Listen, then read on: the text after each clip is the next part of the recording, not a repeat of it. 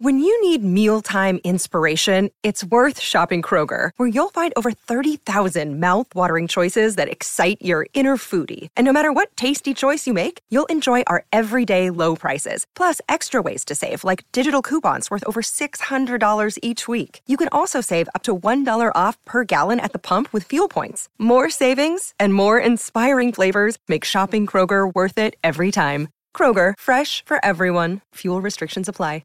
It's a grand old flag, it's a high-flying flag, it's the emblem for me and for you. Woo.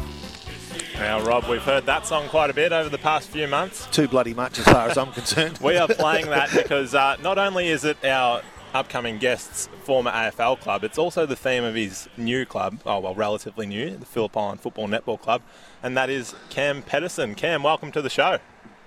Thanks for having me. Now, Cam, we before we get into your AFL career and what you've been up to at Phillip Island, you had a pretty unconventional journey to the AFL, going through the VFL and various teams there. Were you always confident that you'd eventually make it to the big league?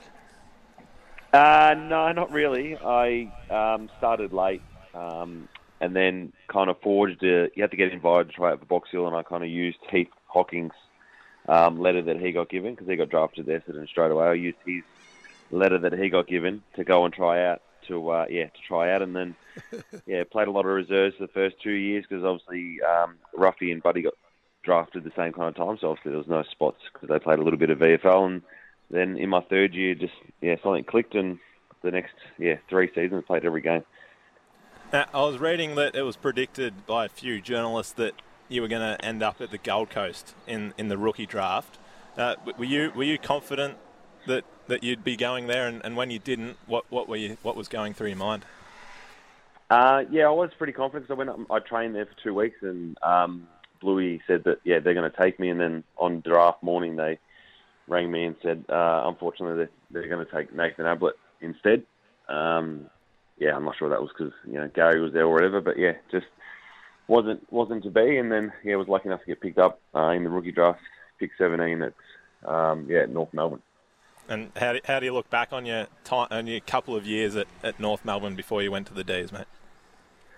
North Melbourne was great. Obviously they gave me my first start, and debuted round 1 of the first year I was there, and the club was fantastic. They had a lot of older guys there, completely different to Melbourne. They had Boomer and Drew and Wellesley, and they all had kids, and Scott McMahon. And when I got to Melbourne, everyone was kind of young, and it was pretty much just Neville and myself were the only two that had pretty much had kids that were at the club. It's interesting, isn't it? Because you would have been a part of that foundation that turned itself into a premiership a handful of years later. Did you see those young kids, Cam, at the time as superstars, inverted commas, in the making? Probably always knew that that Petrarca was going to be here. He was pretty special. Just needed to get a bit fitter. Clary, he worked really closely with Brendan McCartney, and he brought him along heaps, and that's why he's such a stoppage beast. And Bailey Fritz was playing at Casey while we were there, and he started playing well, so it was good to see his improvement. And obviously I moved to Melbourne when Jack Viney got drafted and all that kind of stuff. So as I say, you got to be in that window of 22 to 27 to kind of win a premiership. Otherwise, you're probably a bit young. Yeah. Now in 2017, Gorney, the All-Australian ruckman at the time, did a hammy and allowed you to probably have your career best year. Do you look back on 2017 as your best year in the AFL, and why do you think you were able to play to such a high standard? Definitely, probably the best year.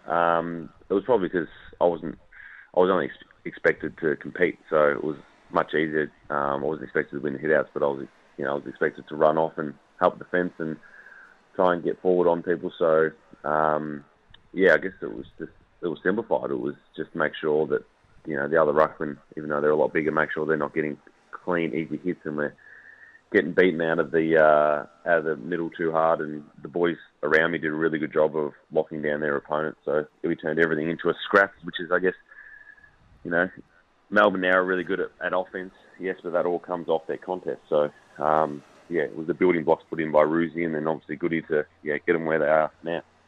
And you played 4 games the year after in 2018 when the D's made the prelim final, and you decided to walk away from professional football at the end of that year. How tough was that decision, and looking back, do you think it was the right move? Yeah, it was a little bit hard. I just finished my Masters of Education, so I was ready to transition into teaching, and had the choice. Obviously, spoke to a lot of clubs, and there was the VFL option, or go and play in South Australia, and then I wanted to move down to Phillip Island, and VFL is a great level to play at, but it's not really. I've got 4 kids, so it's not really a family orientated clubs, I guess, at VFL, because there's so many people come in and out and you play with so many different people. So just decided Phillip Island would be a great place to play at, because I was teaching down there and would be really entrenched in the community down there. Good on you, mate. It's great. No, it's always interesting to see an AFL player come back to play country football.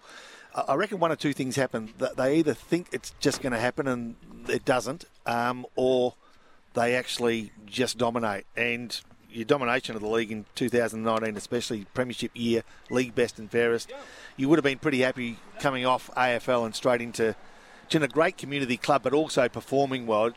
I think it makes the transition so much easier. Yeah, definitely. Bo Vernon's great. He's a great coach, and we've got really good support staff around him with Scott Huth, who's the head of football, and they just said that we don't expect you to go out and kick 10 goals and have 30 possessions. They said you just play your normal game and try to make other people around you better, which I think we've done really well, because we've lost one game in 3.5 years by 4 points, I think we did. So so it's great bunch of boys, and anything I can do to help anyone else get better is pretty much what I'm aiming to do. I said to Sam during the break before we caught up, Cam, how's he play? He said, mate, he's an outstanding player. He said he was either number 19 or number 29. What number are you? 19.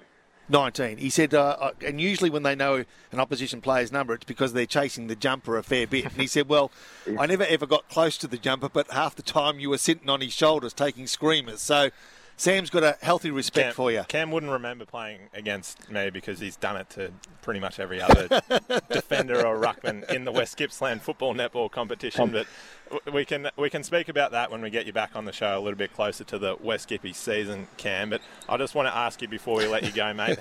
Did you spend a fair bit of time? I presume Melbourne's still very close to your heart. And did you celebrate the premiership much? And have you been in contact with a few of your former teammates that are now premiership players? So I'm actually in Darwin at the moment, but I was in Darwin when the grand final was on. So it was fantastic to watch all the the hard work, and obviously it was great for the boys, but obviously for the supporters. Obviously, when I got there, I think we won 2 games my first year, 4 in the second, 8 in the third. I think we were going to make finals in the 4th year, but we lost to Collingwood in the last round. And then obviously the 5th and 6th we were obviously getting pretty regular and more competitive. I have spoke to a few of the boys and a few texts, like I'm up here. Neville Jetter's playing up here as well, so we flew up together last night. So it was great to talk to him about his perspective of obviously being there for 13 years but not actually getting to play, and obviously Nathan Jones as well. So it's been good to talk to all them and Gorney and that. So It's good on you, mate. Hey, listen, thanks for your time this morning, Cam. Good luck for this season. I'm sure we'll cross paths during 2022 and see what the boys on the island are up to. But enjoy your time up in Darwin. Maybe that's a conversation between us for another time. Thanks for your time. Definitely. Good on you, Cam Pedersen.